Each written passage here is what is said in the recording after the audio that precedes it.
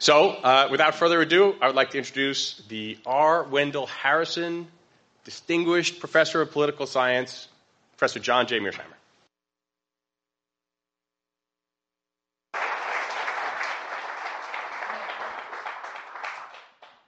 Thank you very much for that kind introduction. Thanks all for coming out to hear me talk. The subject I want to talk about is the causes and consequences of the Ukraine crisis, which of course has been in the news in a really big way since February 2014. And indeed, there was a big story on the civil war in eastern Ukraine in the newspapers this morning. The outline I'd like to follow is I'd just like to make a number of preliminary comments to give you some background on this crisis. Then I'd like to give you my thinking on what caused the crisis. Then tell you why I think the conventional wisdom is wrong. Talk a little bit about the West's response so far to the crisis, which is just, in my opinion, making a bad situation worse. And tell you what I think should be done. And then finally wrap up with some discussion of the consequences. So let me start with some preliminary comments. First, with regard to America's core strategic interests. For me, core strategic interests are areas of the world where you're willing to fight and die. And in my opinion, outside of the Western Hemisphere, which is of enormous strategic importance to us, there are only three areas of the world that really matter. One is Europe, two is Northeast Asia, and three is the Persian Gulf. And it's very important to understand that since this country got its independence in 1783, Europe has been the most important area of the world. Even though the Japanese attacked us at Pearl Harbor, we had a Europe-first policy going into the war, and we had a Europe-first policy throughout the war. And it's in large part because the great powers in Europe are more important than the great powers in Northeast Asia over time. And of course, the Persian Gulf was an important area because that's where the oil is, and oil is a critical resource that matters greatly in the international system. So those are the three most important areas outside the Western Hemisphere. And again, since the beginning of this country, Europe has been number one. You want to understand that we're undergoing a fundamental shift of great importance. Asia, because of the rise of China, is going to be the most important area of the world for the United States. The Persian Gulf, because it's inextricably linked with Asia, oil flowing to India, oil flowing to China, the Persian Gulf will be number two. And Europe will be a distant three. We're basically leaving Europe in the rearview mirror. And of course, you want to keep this in mind because the Ukraine crisis is in Europe and it involves NATO. Just how to think about the geography of Europe. This is a simple, if not simplistic, way of thinking about it. But here's a map. You can see where Ukraine is. You can see where Poland is. You can see where Russia is. The way I think about European security is there's France, Germany, Poland, Ukraine, and Russia. Of course, we're moving from west to east. These are the big kahunas. These are the big countries that matter. And of course, the two countries that matter the most historically are Germany and Russia, or for most of the 20th century, Germany and the Soviet Union. And I put them in red because, as you well know, both Germany and the Soviet Union fought bitter wars in Poland, in Ukraine, and we could add in Belarus as well, if need be. But as we go along here, you want to keep in mind that Ukraine is right next to Russia, and Poland is right next to Ukraine. And then out further west is Germany and France. Take this a step further. This is the ethnic breakdown of Ukraine. I'm going to show you a number of maps, all of which are designed to show you that Ukraine is a badly divided country, and what's taking place inside Ukraine today is in good part a civil war. And to that extent, it doesn't have that much to do with what the Russians or the West are doing there. And as you can see in red are mostly Ukrainian-speaking people. And then as you move further east, you're talking about lots of Russians and certainly lots of Russian speakers. This is the Ukraine election of 2004. This is the election in the wake of the famous Orange Revolution, which I'll talk more about. As you can see, the country is badly divided between the East and the West. The Russian speakers in the East and the Ukrainian speakers in the West. This is the 2010 election, which resulted in Yanukovych getting elected. I'll talk about President Yanukovych as we go along. He was elected in 2010. And you can see there the voting patterns in the 2010 election look a lot like the voting patterns in the 2004 election. And then these are two recent surveys that came out from the International Republican Institute, that's here in the United States. This one says, if Ukraine could enter only one international economic union, which of the following should it be? And of course, the blue is the EU, and the light blue is the customs union, or actually the red is the customs union of Russia, Belarus, and Kazakhstan. And the cities up at the top are in western Ukraine, and the cities down on the bottom are in eastern Ukraine. So you can see very clearly that people in the West would like to join the EU. People in the East have little interest in joining the EU. Those are the EU numbers. Here are the NATO numbers. I mean, these two charts look virtually the same. But all of this tells you that you have a badly divided country. And the conflict between the West and Russia over Ukraine is played out in the context of this situation. This is a simple little view graph that shows Europe's dependence on Russian gas. It's quite clear from that view graph that many of the countries in Eastern Europe and even countries like Germany are heavily dependent on Russian natural gas.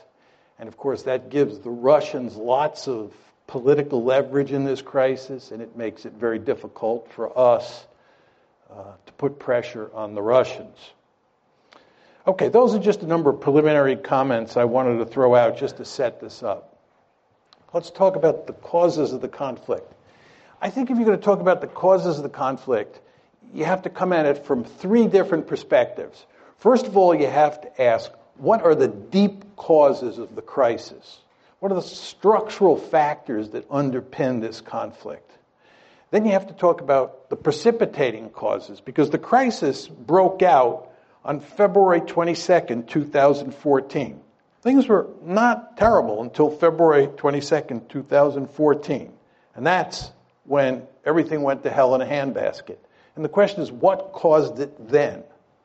If you focus on deep causes, it can't tell you why something happened in February 2014, but the precipitating causes are designed to get at that. And then what we want to talk about is the Russian reaction, why the Russians did what they did with regard to Crimea, with regard to eastern Ukraine. We want to talk about exactly what they did and then why they did it. So let's start with the deep causes. My argument is that the West is principally responsible for this mess, not the Russians. This, of course, is not the conventional wisdom in the United States. And in fact, except for Steve Cohen, who's now at now at NYU, he used to be at Princeton, Henry Kissinger, and maybe a handful of other people, there are not many people who agree with me. But I think the facts are quite clear on this, that the West is responsible. And my aim is that the main deep causes, the aim of the United States and its European allies, to peel Ukraine away from Russia's orbit and incorporate it into the West. Our basic goal has been to make Ukraine a Western bulwark on Russia's border. And Russia says, this ain't happening, period, end of story. And we will do everything we can to make sure it does not happen. That's the deep cause. Now, take it a step further. There are three key elements in our strategy. The first is NATO expansion, and in many ways the most important. And I'll talk in some detail about that in a second. But as you all know, since the Cold War ended, starting with the Clinton administration, we have been moving NATO eastward toward Russia's border. And the Russians have said, This is an absolute no-no, and I'll walk you through the story in a minute. Second is EU expansion. EU expansion is all about integrating Ukraine economically into the West, the way we are in the process of integrating Poland, the Czech Republic, Slovakia, the Baltic states into the West. And of course, we're doing that with NATO as well. These are two sets of institutions: NATO, military institution; the EU, an economic institution. And the idea, again, is to take Ukraine, peel it away from Russia, and make it part of the West. The third part of the story is fostering an orange revolution. This is all about promoting democracy in Ukraine and in other places. As you all know, the United States runs around the world trying to topple regimes and put in their place democratically elected regimes. And for almost all of you, me included, it's hard to be against promoting democracy. We all love democracy. But if you're Vladimir Putin, or if you're part of the leadership in Beijing, when the United States talks about democracy promotion, that means toppling your regime. And you won't be surprised to hear this. They don't like that in Beijing, and they don't like that in Moscow. Right? They do not like that. Right? The Chinese believe that we're behind the protests in Hong Kong. You go to Beijing and you talk to Chinese elites, the idea that we're promoting democracy around the world, and especially in East Asia, just drives them crazy because they think they're in the crosshairs. And you know what? They are in the crosshairs because our basic strategy is to topple regimes all over the world, not simply because we like democracy, but because we believe that whoever gets elected will be pro-Western. So we're killing two birds with one stone. We're promoting democracy and getting leaders who are pro-American. But again, you can see the strategy here: NATO expansion, EU expansion, and promoting democracy. Say a bit more about NATO expansion because it's so important. NATO expansion took place in two tranches. The first one was in 1999. That's when you get Poland, the Czech Republic, and Hungary incorporated into NATO. The second big tranche was in 2004. And that's when the Baltic states, you can see Estonia, Latvia, and Lithuania up top, Romania, Bulgaria, these are the light brown countries. That's the second tranche of NATO expansion. Now, the Soviets made it clear from the mid-1990s they were adamantly opposed to NATO expansion. But number one, they were too weak to do anything about it. And two, it didn't involve the states that were right on their border. I mean, there's no question, as you can see from the map, that Latvia and Estonia are on Russia's border, and Lithuania as well, if you want to include that little enclave between Poland and Lithuania. But the fact is, these were very small states. It was early in the game, and the Russians were willing to live with it. But then the big trouble starts. And it comes in the famous Bucharest summit, NATO's Bucharest summit in April 2008, where at the end of the summit, a declaration is issued which says, NATO welcomes Ukraine's and Georgia's Euro-Atlantic aspirations for membership in NATO. We agreed today that these countries will become members of NATO.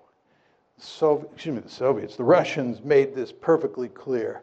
This was unacceptable. Russia's deputy foreign minister said, Georgia's and Ukraine's membership in the alliance is a huge strategic mistake which will have most serious consequences for pan-European security. Putin himself said, Georgia and Ukraine becoming part of NATO is a direct threat to Russia. You all remember that there was a war between Russia and Georgia in August 2008. That war was a consequence of this, because the Georgians thought we were sending them a signal that they could get uppity with the Russians and we would back them because they were going to become part of NATO. That's not what happened. And you know what happened. The Russians clobbered the Georgians, and Georgia is in deep trouble today because it thought it could become part of NATO. So you want to remember that April 2008 summit, very important. That declaration, very important. And then what happens is you have a war. So those are the deep causes, those three strategies. NATO expansion, EU expansion, and promoting democracy. What about the precipitating cause? The key events leading up to the coup. It's the coup of February 22nd, 2014 that's of enormous importance. That's what really throws the crisis into gear. Just think about that word, coup. Orange Revolution, promoting democracy, the coup, February 22nd, 2014. So the question is, what causes the coup? It all starts in November of 2013. At that point, Yanukovych, President Yanukovych, who's the head of Ukraine, is negotiating with the EU to form an association agreement that brings the EU and Ukraine much closer together. It's a step in the direction of incorporating Ukraine into the European Union, or to put it in slightly different terms, incorporating Ukraine into the West. The Russians make it clear that this is unacceptable. The Russians are willing to do a deal that involves the EU, Russia, the IMF, and Ukraine. But the idea that Ukraine is going to do a deal exclusively with the EU and the Russians are going to be left out in the cold is not something that Putin is willing to countenance. He puts significant pressure on the Ukrainians. He offers them a terrific deal. And as you can imagine, the EU is not offering Ukraine a particularly good deal because you know how much corruption there is in Ukraine. And the EU wants Ukraine to eliminate that corruption, which the Ukrainians really don't want to do. So what Putin does is not only make it clear that that deal is not going to happen, but he often just offers a sweetheart deal of his own. So Yanukovych, on November 21st, says no to the EU. This leads to a series of protests. The Ukrainian government, truth be told, under Yanukovych, overreacts to the protests, which causes them to spiral out of control. And in January of 2014, you can see there, January 22nd, 2014, you have your first two deaths in the protests. These are the Maidan protests. And then, in the February 18th through February 20th time period, lots of people die. It's really messy. And what happens is that a number of European foreign ministers, the German foreign minister, French foreign minister, they fly to Kiev, and a deal is worked out to have elections that will, in effect, remove Yanukovych from power. But the protesters refuse to accept the deal. And there are significant fascist elements among the protesters who are armed, right? There's killing on the Maidan. And as a result, Yanukovych flees for his life to Russia. And this all happens on February 22nd. And, did I not have that slide on? I'm sorry. One of the problems with this lectern is you can't see. I'm sorry, that's the slide that has all the key events. Oh, gosh. Sorry. I have two slides up here, so I lost track of the fact. So here are the key events after the coup. On February 23rd, Parliament votes to repeal minority language laws in the East. This is basically the Russian language. And then on February 27th, Russian units begin seizing checkpoints in the Crimea. On the 28th, additional Russian forces begin moving into the Crimea. The Russians didn't conquer or invade Crimea. Actually, the Russians didn't invade Crimea. They were already there because they had a leasing agreement. There's a naval base at Sevastopol, and the Russians were leasing that naval base from Ukraine. So they had military forces there. So when it says Russian units begin seizing checkpoints on the 27th, those were Russian units that were already there. Then additional Russian forces begin moving in on the 28th.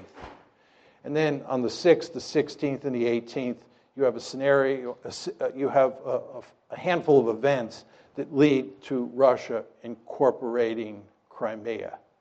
And then, of course, shortly after that, conflict breaks out in eastern Ukraine. And although we do not have a lot of hard evidence that the Russians are physically involved in eastern Ukraine, I think it's quite clear that they are physically involved, that there are Russian troops there. How many is very hard to tell from the outside.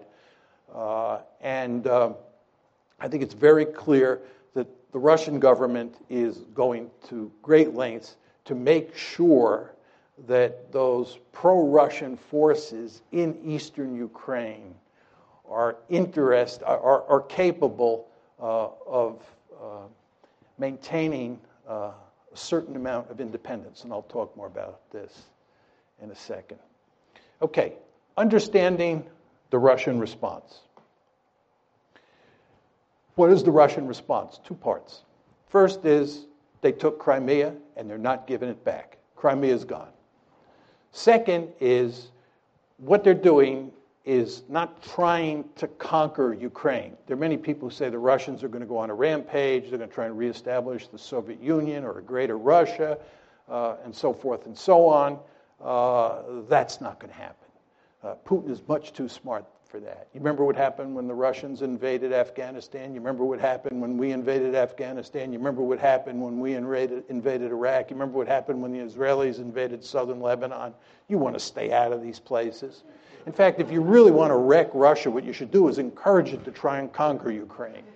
Putin, again, is much too smart to do that. What Putin is doing is he's basically in the process of wrecking Ukraine, and he's telling the West in very simple terms, you have two choices. You either back off, right, and we go back to the status quo ante before February 22nd, 2014, where Ukraine is a buffer state, or you continue to play these games where you try and take Ukraine and make it a Western bastion on our doorstep, in which case we'll wreck the country. And they are, of course, now in the process of wrecking it, right? And they're going to keep this conflict going for as long as they have to. That's the basic game here. Again, two steps. One, took Crimea. No way they're going to ever let Crimea become a NATO base. And remember, the name of the game here is to make Ukraine part of NATO. Not happening. And they're not getting Crimea. We've taken Crimea, we're keeping it. Number one. And number two, you want a frozen conflict or you want to wreck Ukraine so that it can't become part of the West. Question number two here is what motivates this? What motivates this is that Russia is a great power and it has absolutely no interest in allowing the United States and its allies to take a big piece of real estate of great strategic importance on its western border and incorporate it into the West. This should be hardly surprising to the United States of America. As all of you know, we have a Monroe Doctrine. The Monroe Doctrine basically says that the Western Hemisphere is our backyard, and nobody from a distant region is allowed to move military forces into the Western Hemisphere. I can tell from looking at the audience that most of you are old enough to remember the Cuban Missile Crisis like I am. You remember how we went stark raving crazy at the idea of the Soviets putting military forces in Cuba? This is unacceptable. Nobody puts military forces in the Western Hemisphere. That's what the Monroe Doctrine is all about. Can you imagine 20 years from now a powerful China forming a military alliance with Canada and Mexico and moving Chinese military forces onto Canadian and Mexican soil, and us just standing there and saying, this is no problem. We're all 21st century people, and worrying about Chinese forces there is what 19th century people like Vladimir Putin worry about. Of course that's not going to happen. We're going to maintain the Monroe Doctrine with regard to China just as we did with the Soviet Union during the Cold War. So nobody should be surprised that the Russians were apoplectic about the idea of us putting Ukraine on the western side of the ledger. And by the way, they told us, I gave you the quotes, in the wake of the Bucharest summit. I told you what happened in August 2008 with the Georgia War. The precedents were there. The rhetoric was there. They told us. But we did not stop our efforts to make Ukraine part of the West. And the Russians responded. Was it surprising? For some reason, President Obama and virtually all of the elites in the West were surprised. I guess this is because they're 21st century people, right? And they think that balance of power politics doesn't matter anymore. If you think these people in Washington and most Americans are having trouble dealing with the Russians, you can't believe how much trouble we're going to have with the Chinese. I'm very popular in China. I go to China quite often. And I usually start my talks by saying, it's good to be back among my people, because when I'm in China, I'm intellectually much more at home there than I am in Washington, because in Beijing, much like in Moscow, you're dealing with 19th century people like me. Whereas in Washington, you're dealing with 21st century people. I think the Chinese are going to eat our lunch, right? Talk a bit about the conventional wisdom. Conventional wisdom is that Putin is the main cause of the crisis. Some say he's either crazy or irrational. Angela Merkel was making this argument for a while. He's bent on creating a greater Russia, and he bears marked resemblance to Adolf Hitler. Say a few words about each of these. I know a great deal about Adolf Hitler. I've written and I teach extensively on Nazi Germany's behavior in the 30s and during World War II. The idea that he bears any resemblance to Adolf Hitler is laughable in the extreme. It's hard to believe that serious people make that argument. The idea that he's bent on creating a greater Russia, I think if he could do it, he'd do it. He can't do it. Russia's a declining great power. And as I said to you before, if they were to try and create a greater Russia by invading Ukraine and by invading the Baltic states, they'd be jumping into the briar patch. In fact, again, if you want to wreck Russia, what you should do is tell them to try and create a greater Russia. It will lead to no end of trouble. I think Putin is much too smart for that, and he is in the process of wrecking Ukraine. I want to make that clear. And he's wrecking Ukraine because he's basically saying to the West, you can't have it, and I'll wreck it before you take it. Is he crazy or irrational? I don't think so. I think he's very strategic. And I don't think he's the main cause of the crisis, as I said to you. Another set of arguments associated with the conventional wisdom. This is that the United States is a benign hegemon seeking to promote European stability, seeking to promote stability in Asia, all over the globe, and so forth and so on. There's some countries like Japan and Germany, for sure, Poland, who view the United States as a benign hegemon. There are many countries out there who do not. Iran is one, China's another, and Russia's a third. They just don't see it that way. And because they don't see it that way, you should understand that when you take measures, you meaning the United States, that you think are going to be interpreted as benign, the other side will not see them that way. They will see them as threatening. This gets back to my point about democracy promotion. We believe democracy promotion is an unalloyed good, and we can't understand why people like Putin and the leaders in Beijing don't understand this. But they don't understand it. And if you don't recognize what other people think, you're incapable of putting yourself in their shoes, you're going to get yourself into a heck of a lot of trouble. And of course, that's exactly what happened here. And then another argument is that Putin's behavior proves that it was wise to expand NATO eastward to try to include Ukraine and Georgia, right? What's very interesting is that there is no evidence that we thought Putin was aggressive before the crisis. There's no evidence that we thought that. There's no evidence that we were talking about expanding NATO because we had to contain the Russians. Because again, NATO expansion was driven by 21st century men and women. They believed balance of power politics is dead. That's what happened here. Do you understand? Putin is a 19th century man, right? He does view the world in terms of balance of power politics, as do we when it comes to the Monroe Doctrine in the Western Hemisphere. But in this case, in the case of Europe, we were thinking like 21st century men and women. And we thought that we could just drive right up to his doorstep and it wouldn't matter, right? We did not think that Russia was aggressive. What happened here is that after the crisis broke out on February 22nd, we then decided that Russia was aggressive. We then decided that Russia was bent on creating a greater Russia. It was after the fact. And by the way, this is why President Obama and virtually all of Washington was caught with their pants down when this crisis broke out after February 22nd, because they did not see it coming. Talk a little bit about our response. We're basically doubling down.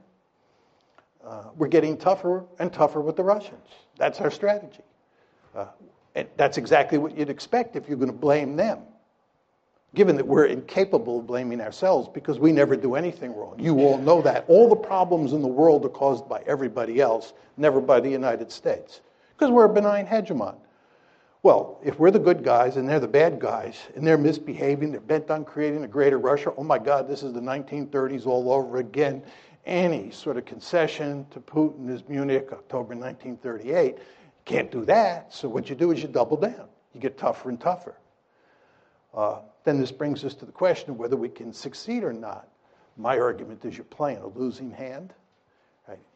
And the reason you're playing a losing hand is because this is a competition between economic considerations and security considerations. The basic mindset of people in the West is that you can punish the Russians economically and they'll throw their hands up. My argument is when security considerations are at stake, when core strategic interests are at stake, and there's no question, ladies and gentlemen, in Russia's case, this is a core strategic interest, countries will suffer enormously before they throw their hands up. Right? So you can inflict a lot of pain on the Russians, and they're not going to quit. And they're not going to quit because Ukraine matters to them. And by the way, Ukraine doesn't matter to us. You understand there's nobody calling for us to fight in Ukraine. Even John McCain, who up until recently has never seen a war he didn't want to fight, right, is not calling for using military force in Ukraine. What John McCain is saying is that Ukraine is not a vital strategic interest for the West. That's what he's saying. It is a vital strategic interest for the Russians. They've made that perfectly clear, and not just Putin, right? So in terms of the balance of resolve, it's all on their side. And I showed you that slide up there that depicted how much economic leverage the Russians have because of all that natural gas going westward. So we're playing a losing hand here. But let's assume that I'm wrong. Let's assume that we're playing a winning hand and that we are capable of backing Putin into a corner. And we're getting close to pushing him off a cliff. Is this good? You're talking about a country that's got thousands of nuclear weapons.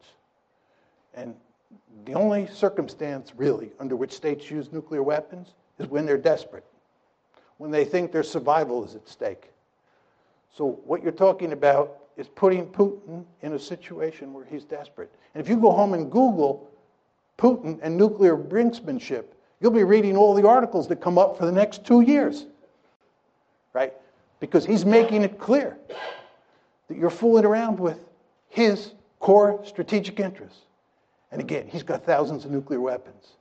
So you're putting yourself in a position, right? You're putting yourself in a position where you're willing to risk a possible nuclear war over a piece of real estate, Ukraine, that is not of vital strategic interest to the United States. Again, it's not of vital strategic interest to us. By the way, and this will be my final point on this, what's truly amazing about all of this is that we were talking about incorporating Ukraine into NATO when we have now acknowledged by not taking military action over Ukraine that it's not a vital strategic interest. You understand that when you incorporate Ukraine into NATO, you're giving them an Article 5 guarantee, which says you'll come to their defense if they're attacked. You only give Article 5 guarantees to countries that are of vital strategic interest, like Germany during the Cold War. What were we doing? Thinking about giving an Article 5 guarantee to a country that's not a vital strategic interest. It just shows you how discombobulated American foreign policy is these days. And of course, the Ukraine crisis is just one of many messes that we've made. As you know, we have the Midas touch in reverse. There's nothing that we do that doesn't go south. Afghanistan, Iraq, Libya, Ukraine, I could go on. So the point I'm making to you is, I do not think that this is going to work, but if it does work, I'm not sure it's a good thing. I had some quotes from the New York Times that really capture what we're doing. I won't leave them up there, but they make it very clear that we're playing hardball with the Russians. This was a Times piece last year that gave a good synoptic version of the Obama administration's thinking on how to deal with this crisis. Now, what should be done? My view is we should create a neutral Ukraine, which is a buffer state between NATO and Russia. Basically, what I'm talking about is going back to the status quo ante, before we got this foolish idea in our head that we could peel Ukraine away from Russia and make it part of NATO, make it part of the EU, make it more generally part of the West. We should work to create a situation where Ukraine is neutral, and it's a buffer state. Just to go back to my simple or simplistic graphic, depending on your views, right? This is how I think about European security. This is what you want. You want NATO to include France, Germany, and Poland. You want Ukraine as a buffer state, and then you want Russia on the eastern flank of that border state. And this is not what you want. You do not want a divided Ukraine where Western Ukraine is in NATO, Eastern Ukraine is in Russia, and the Russians and the Americans, who hate each other at that point, are eyeball to eyeball on the Dnieper River. Not a good idea. How do you get to this end? Very simple. Explicitly abandon NATO expansion. By the way, NATO expansion is dead. I've talked to countless policymakers who say this. It's dead. But what we have to do is explicitly abandon it. Say it is not happening. We have to fashion an economic rescue plan for Ukraine that includes Russia, the IMF, and the EU. This, of course, is what Putin wanted to do in 2013, and the EU said no, foolishly. We want to go to great lengths to guarantee minority rights, especially language rights in Ukraine. This gets back to those maps that I was putting up that show that this is in very important ways a civil war, and what we have to do is dampen down the conflict inside Ukraine. We have to give the people in eastern Ukraine a lot of autonomy, and we definitely have to protect minority rights. Are we going to do any of this? No. And I'll talk more about that in a second. Consequences, and this is my last slide. Will there be a new Cold War? No.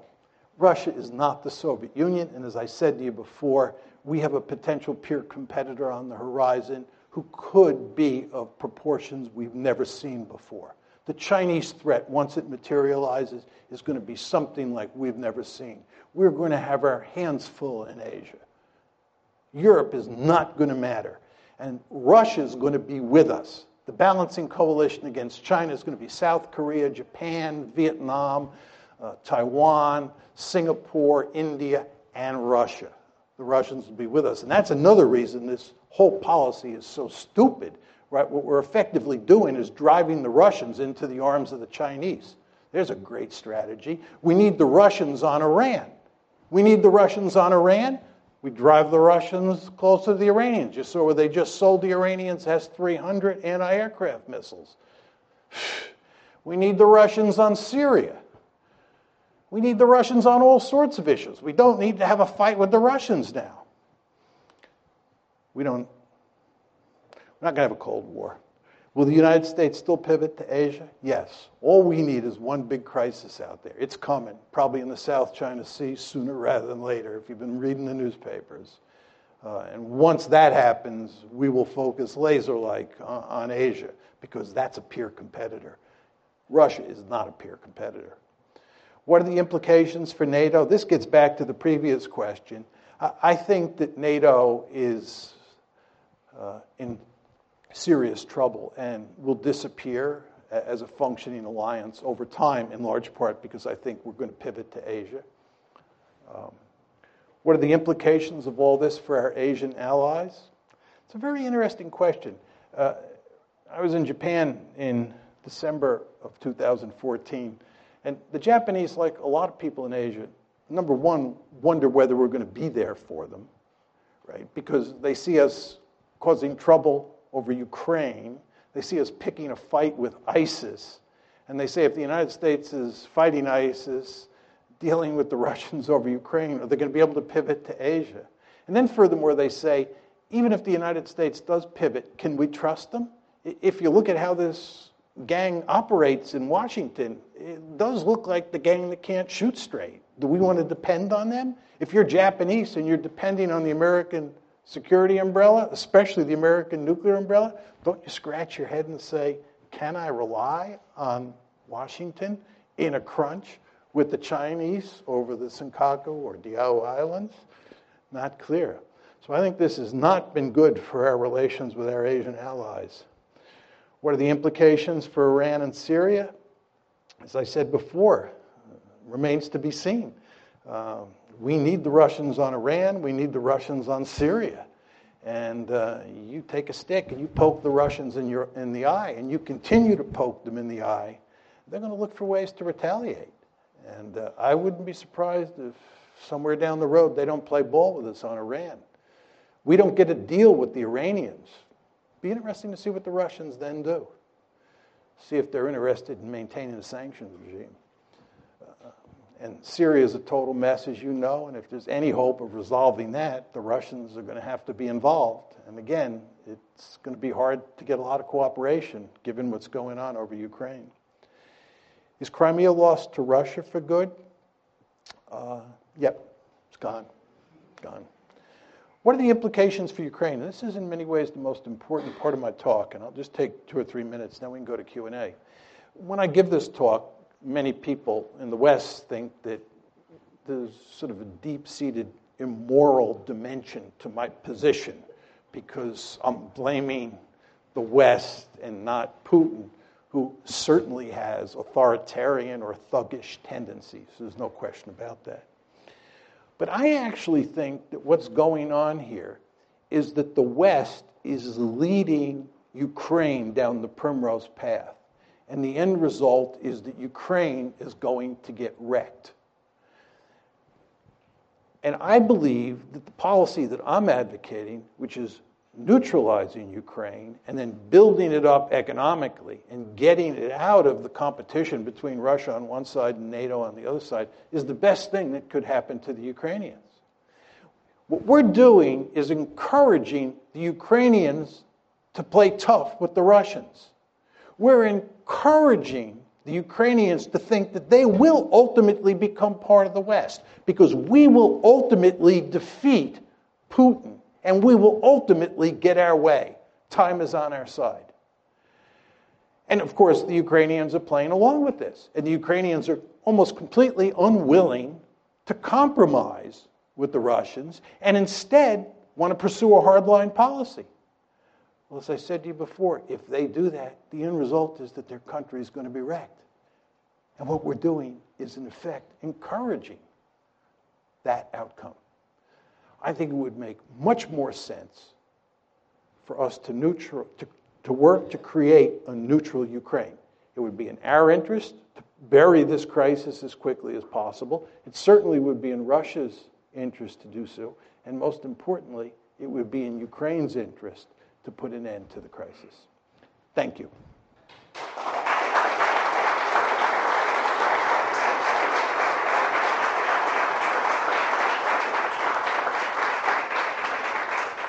I'll be happy to take questions. I would just ask people if you would stand up and just identify yourself quickly. Ma'am? Oh, you have it. Why don't we get this woman right here with the peach-colored coat on? They have a microphone? They have a microphone for you. And there stood Hans Morgenthau right before you, for those of us who knew. Okay, so many questions and points. First, point of information. When you talk about the gang in Washington, you need to make it clear, hopefully, that you don't mean only the present gang. You mean from at least 2008 forward, right? Yeah, I mean the whole Washington Before foreign this policy regime and- establishment. right. Republicans, Democrats. As far as I'm concerned, the Republicans and the Democrats on foreign policy are like Tweedledee and Tweedledum. Right. I mean, for anybody who thinks it matters whether you get Hillary Clinton or some Republican, you're living in a dream world. There's just no meaningful difference between them. They both have the Midas touch in reverse. So that leads to my second question. Is anybody listening to you and Stephen Cohen and partial, what's the one I want? The Kissinger, partial Kissinger, Stephen Cohen, and you. Is anybody listening that we could hope to vote for or support? No. I don't. No one. So, and No. I'm going to give this up in a moment. No. But so there's no one. So we're really doomed. That's it, right? Okay. I mean, there's no enlightenment in store. We can't even look toward Can I just say something, just in response to your question? I believe that since 1989, the United States has been by far the most powerful state on the planet. And for those of you who believe we live in a unipolar world, you're effectively saying that we are the only great power in the system. And given that tremendous amount of power that we have, we're really free to go out and do all sorts of foolish things because it doesn't blow back on us in any meaningful way. The United States is a remarkably secure great power. So we're allowed to pursue these foolish policies. And in that context, it's very hard to make arguments against the establishment that carry the day. I think what will happen if China continues to rise is that it will force the United States to think more strategically.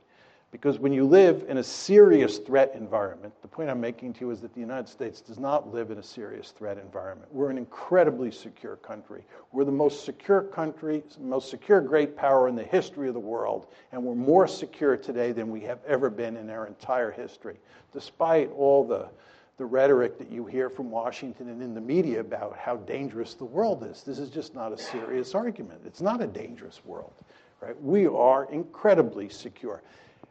We have a peer competitor. It'll force us to focus the mind, much the way happened when the Soviet Union was there, Nazi Germany was there, Imperial Japan, Imperial Germany. Really enjoyed your lecture. I have two questions briefly. It's hard to take issue with the goal of a neutral Ukraine, but some years before the crisis broke out, I used to listen to RUI, which was Radio Ukraine International on shortwave, and they were fairly open about the cultural crisis within the country leading back a few years before this.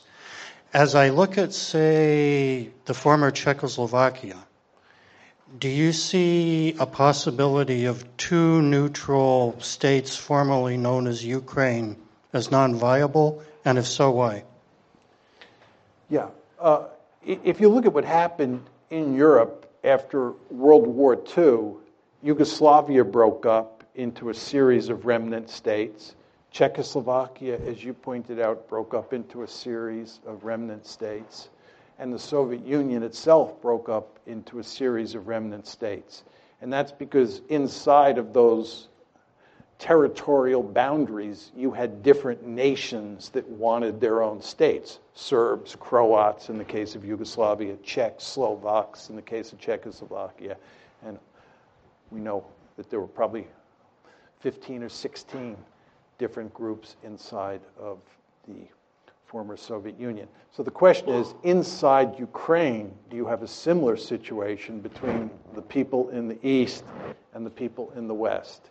I think if you look at the survey data, it still shows that the clear majority of Ukrainians in both the West and the East want to maintain the integrity of Ukraine. They don't want to split Ukraine in half. I think we should do everything we can to maintain that attitude among the Ukrainian people. My great fear is that as time goes by and the animosity continues to grow, that you may reach a point where there is a lot of sentiment to just break Eastern Ukraine and Western Ukraine off from each other and end up with two Ukraines. But I don't see that happening now. Second and final question. As we look at parts of our recent additions to NATO, Hungary, Romania, Bulgaria, and look at where their political systems are careening. Has NATO lost the moral imperative for its reason to being? Well, I mean, what we tried to do with NATO expansion and with EU expansion and with democracy promotion was to turn all of Europe into one giant security community in which all of the member states were liberal democracies that were hooked on capitalism and deeply embedded in these institutions and would therefore obey the rules that define the institution, and we would all live happily ever after. That was the goal. And I think everybody understood that Western Europe looked terrific on all of those dimensions. And what we were going to try and do is extend these institutions eastward and consolidate democracy in countries like Hungary and Poland, and we were going to make them look more like Western Europe over time. We had some success, and there's some failures. And if you talk to most people who study Europe today and spend lots of time over there, they're quite pessimistic about where Europe is headed, not only regarding Eastern Europe, but also with regard to Western Europe. And I'm not sure in 25 years what it'll all look like. I mean, in my opinion, the biggest issue is demographic, and that is that Europeans have not been making lots of babies for a long time, and as a result, they're going to have to import lots of people. And these are countries that do not have a rich history of integrating people in a smooth way, much the way the United States does. And it's no accident, I think, that you're now beginning to see the rise of far-right parties all across Europe because of all of the immigration. So one could paint a pretty bleak picture about Europe's future. But the counter to that would be we've now got all those countries, like Romania, right, like the Czech Republic, like Slovakia, embedded in these institutions. And these institutions will go to great lengths to combat those tendencies and in maybe a more incremental way facilitate the spread of liberal democracy and capitalism. We'll see whether that happens or not. But people today are nowhere near as optimistic as they were in the early 1990s when it looked like we had the wind at our back and everything was going to play out over time in favor of the West and especially in favor of the United States. You all remember Frank Fukuyama's very famous piece, The End of History, right, which I think reflected that optimism when the Soviet Union was losing the Cold War and about to collapse. But times have changed.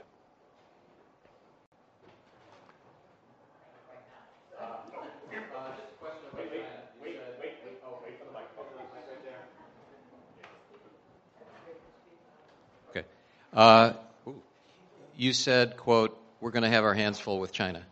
And so just two questions. What kind of a time frame are you thinking things might start to really happen in that direction? And can you just paint a few scenarios of the sort of things that you think might happen when we have our hands full with China so we know what we can look forward to? Yeah. I think when you think about China at this point in time, there are three situations that stand out. One is Taiwan. Two is the South China Sea, which has been in the newspaper a great deal over the past few months. Chinese basically claim that they control all the South China Sea, and as you know, they're building airfields on reefs in the Spratly Islands, and we've told them that's unacceptable, and their neighbors, the Vietnamese, the Philippines, think that's unacceptable. So the South China Sea is a potential flashpoint. Taiwan is a second flashpoint. And the third flashpoint, which was in the news earlier this year and for much of 2013 and 2014, are those rocks in the East China Sea. The Japanese call them the Senkaku Islands. The Chinese call them the Diao Islands. As I was saying to you folks before, I was in Japan in December of last year, December 2014.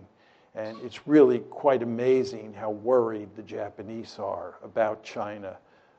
And part of it is sort of for realpolitik reasons, but it's also because the Chinese say those islands, which the Japanese consider to be sacred territory, really belong to China. And the Japanese are greatly fearful that as China gets more powerful, it'll take those islands. So those are the three main flashpoints at the time.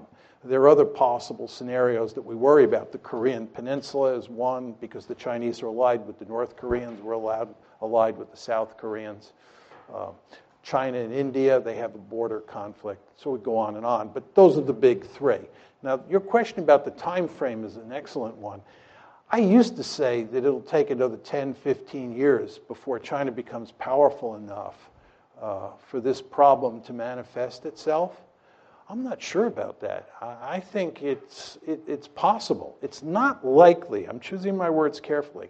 I think it's possible that you could have a conflict involving the United States and China over the South China Sea or over the Senkaku/Diaoyu Islands in the next year or so. I mean, those problems are on the front burner, and it's basically a zero-sum game. I mean, either the Chinese own the Senkaku-Diaoyu Islands or the Japanese do. So we could have trouble out there much sooner than I have anticipated up to now. You've talked about this from the point of view of logical international relations. What do you think of the internal pressures on these countries? Putin has a historically restive population, highly nationalistic, and in major economic troubles now. He may be responding to pressure from his own population to deal with this. On a smaller scale, we see Netanyahu responding to his population, settlers and so on, and disrupting part of the Middle East. Do you see that happening here with the radical right, say, and the neocons influencing Washington policy? I think just with regard to the United States and the neoconservatives, I think the neoconservatives have been one of the principal driving forces behind America's foolish foreign policy since 2001. But as I said before when I was talking about the Republican Party looking like the Democratic Party, there's not a lot of difference between the neoconservatives and the liberal imperialists. The liberal imperialists are the aggressively oriented Democrats, and the neoconservatives are the aggressively oriented Republicans. But they look a lot like Tweedledee and Tweedledum. So the neoconservatives matter for sure, and they mattered during the George W. Bush administration because he was a Republican president. But it's not just the neoconservatives, right? And the fact is that you have a foreign policy establishment here that is interested in intervening all over the world. You have a foreign policy establishment that's filled with people who believe that we have a right and a responsibility to intervene all over the planet. And that leads to unending trouble when you don't have the magic formula for winning the wars that you get into. See, the problem that we have is we have this interventionist foreign policy that leads to us losing all the time. It's really quite remarkable.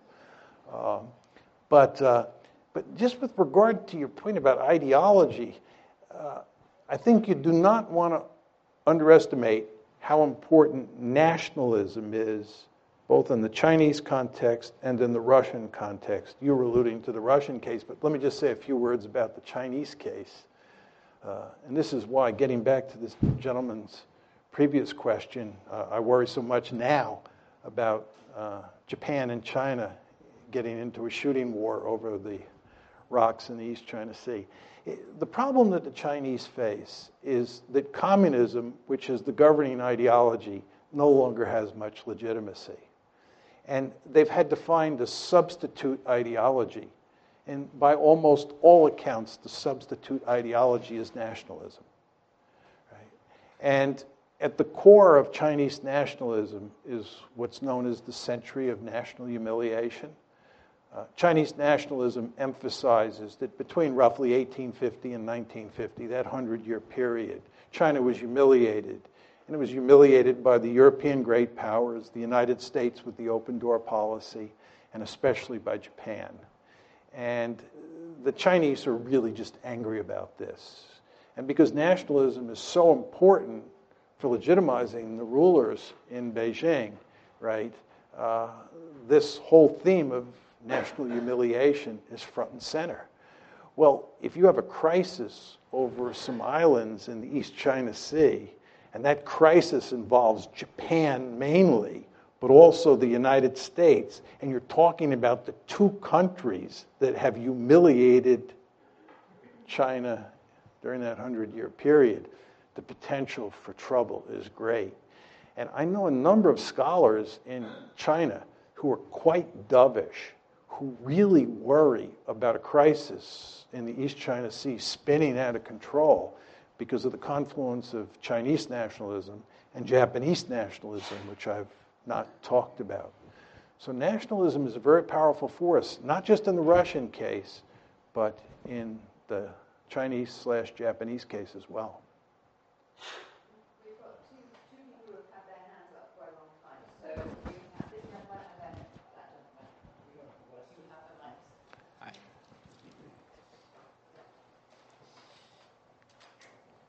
Hi, I'm Adam Chekhov. Actually, I just graduated last year. And Could you talk a little louder? Sorry.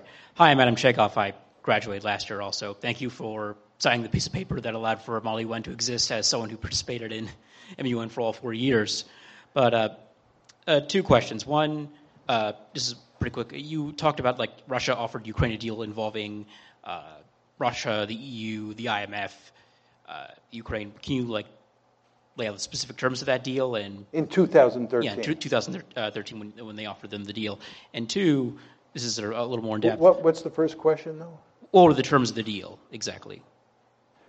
I'm not the sure. terms of the deal. Russia. You want me to outline Ukraine. the terms of the deal? Yes, if I don't know. I honestly don't know what the terms of the deal were. Okay, well then we'll just skip that one. But okay, I guess the impression that I've had is that like you do have several. Well, certainly like the U.S. is trying to back Russia into a corner. You do have several like people in Germany, like especially mostly in Merkel's coalition partner, the SPD, like in their cabinet. I think Sigmar Gabriel is one who is pushing for like a more diplomatic solution towards the Ukraine crisis. So in the long term, can you see like potentially Germany, which is at this point Europe's one of their most powerful states, potentially like serving in this crisis, metaphorically speaking, as the sort of the good cop to U.S.'s bad cop, so to speak? Yeah, this is a great question. As you all know, Germany is the most powerful country in Europe, and I showed you the map where I told you that Germany and Russia were of enormous importance for thinking about Ukraine. So the question is, how do the Germans think about this? Initially, when the crisis first began, after the February 22nd coup, I thought the Germans would prevail on the Americans to behave smartly and to slowly but steadily just back off and work out some sort of deal. Very importantly, remember I told you about the famous April 2008 Bucharest conference, and I told you what was said in the final declaration, that Ukraine and Georgia would become part of NATO? It's very important to understand that the reason that we did not take concrete steps during the Bucharest crisis to move to include Ukraine and Georgia was because of German and French, but mainly German resistance. Angela Merkel said, bringing Ukraine and Georgia into NATO is a prescription for disaster. The United States, though, prevailed on getting that statement in the final declaration that I read to you. So based on that, I thought the Germans would play a key role in tamping down American enthusiasm for doubling down. I proved to be wrong.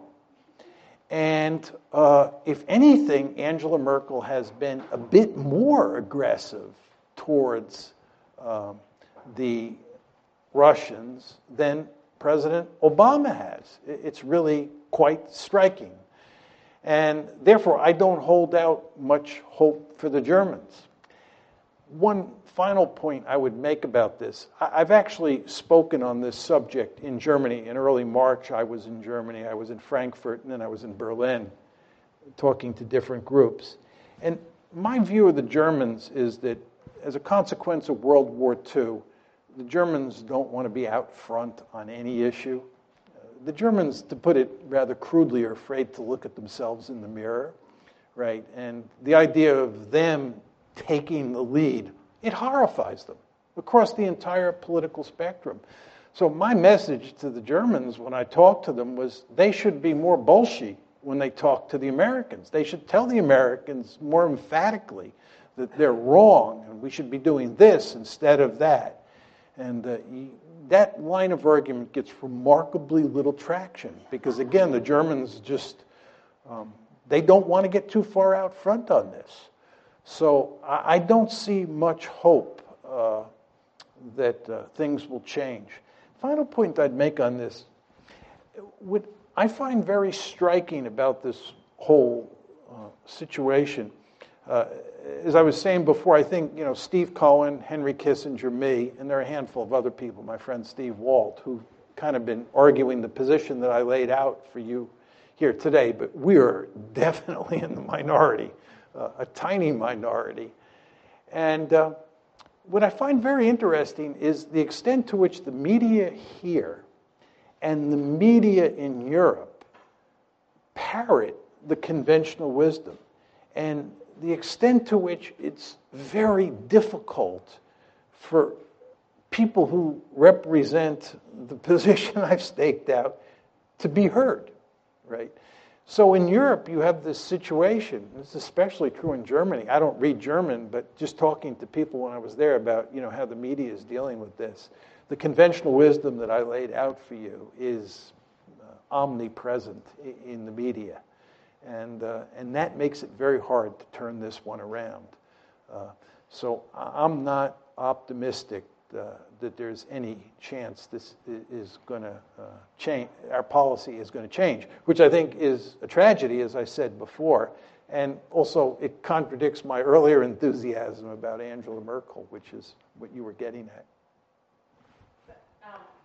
Actually, my question is about... Oh, I'm sorry. I'm Nell Smith, class of 85, college. Hey, Julius. See you later. About the Bucharest directly, I have a friend that was teaching in Russia this summer and said that people were just... For those, I speak Russian and been to Soviet Union and then post... suddenly it's not... You're no longer a rock star now, apparently, if you're American and you're on the streets of Moscow, like we're used to, people my age. She said people were coming up to her saying, "What are you doing? Why you and the Germans have caused all of this? You got all these rebels in Ukraine. You organized them secretly in Kiev." And it was kind of, but now listening to you, it's like that's actually not that far off. It sounds like, we didn't organize them, but basically we kind of told them, "Yeah, go ahead, because we're going to help you." Right? Is that okay? Well, let me make a couple points, very important points. With regard to my response to the gentleman who's directly behind you about nationalism, this is Russian nationalism coming to the fore. And a lot of what you see in the American case is American nationalism coming to the fore. You've all heard the famous saying or infamous saying, "My country, right or wrong," right? And there are just all sorts of Russians, who are furious at the West, and they're rallying around Putin. One of the reasons that many people think that Putin started this whole thing was because it so improved his standings in the polls or with the Russian public because people behaved the way you said. So people said he started this crisis for that reason. But my point to you is we should be hardly surprised. And this gets back to the China-Japan example. And this is a very scary dimension to a lot of these conflicts. But I just want to say one other thing. I've done all the research for a book on the German killing machine in World War II. I know a great deal about who the Germans killed, how they killed them, and so forth and so on. Some of you here have probably taken my course, War on the Nation State, where I talk about the origins of the Holocaust, the origins of the war on the Eastern Front, killing of Soviet POWs, and so forth and so on. But my estimate is that Hitler murdered, this is not killed in combat, Hitler murdered 22 million people. And if you look at how that war played itself out in places like Ukraine, there were people in Ukraine who sided with the Germans, and the vast majority of people, of course, fought against the Germans. But the consequences of that war are inextricably bound up with what's going on now. And the mere fact that there are, some reasonably small number, but nevertheless some fascists, real fascists, involved in Kiev, just spooks the Russians like you would not believe, right?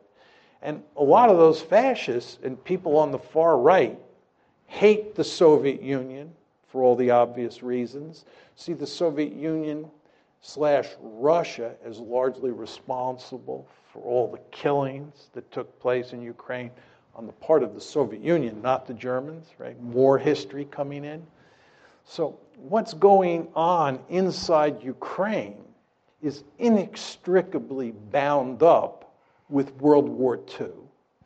And then the point that I tried to make to you, although I didn't develop it at length, is that NATO, which is a Cold War institution, right, is inextricably bound up with the Cold War.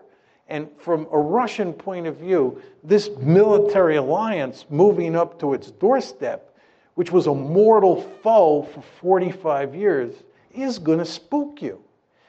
And if you have a coup in Kiev and some of the people who come to power have fascist tendencies or are fascists, however you want to define that term, it's going to have really huge consequences, right? So this is an incredibly messy situation. And in the context of all this, what we've done is doubled down. And we do not pay much attention to history because it was not a history that concerned us in any meaningful way, because it was on the eastern half of the European continent. But the potential for trouble here is just very, very great. One more? No more. I can't take any more questions, so you'll have to ask me afterwards. I'll answer your question afterwards. Mike told me that.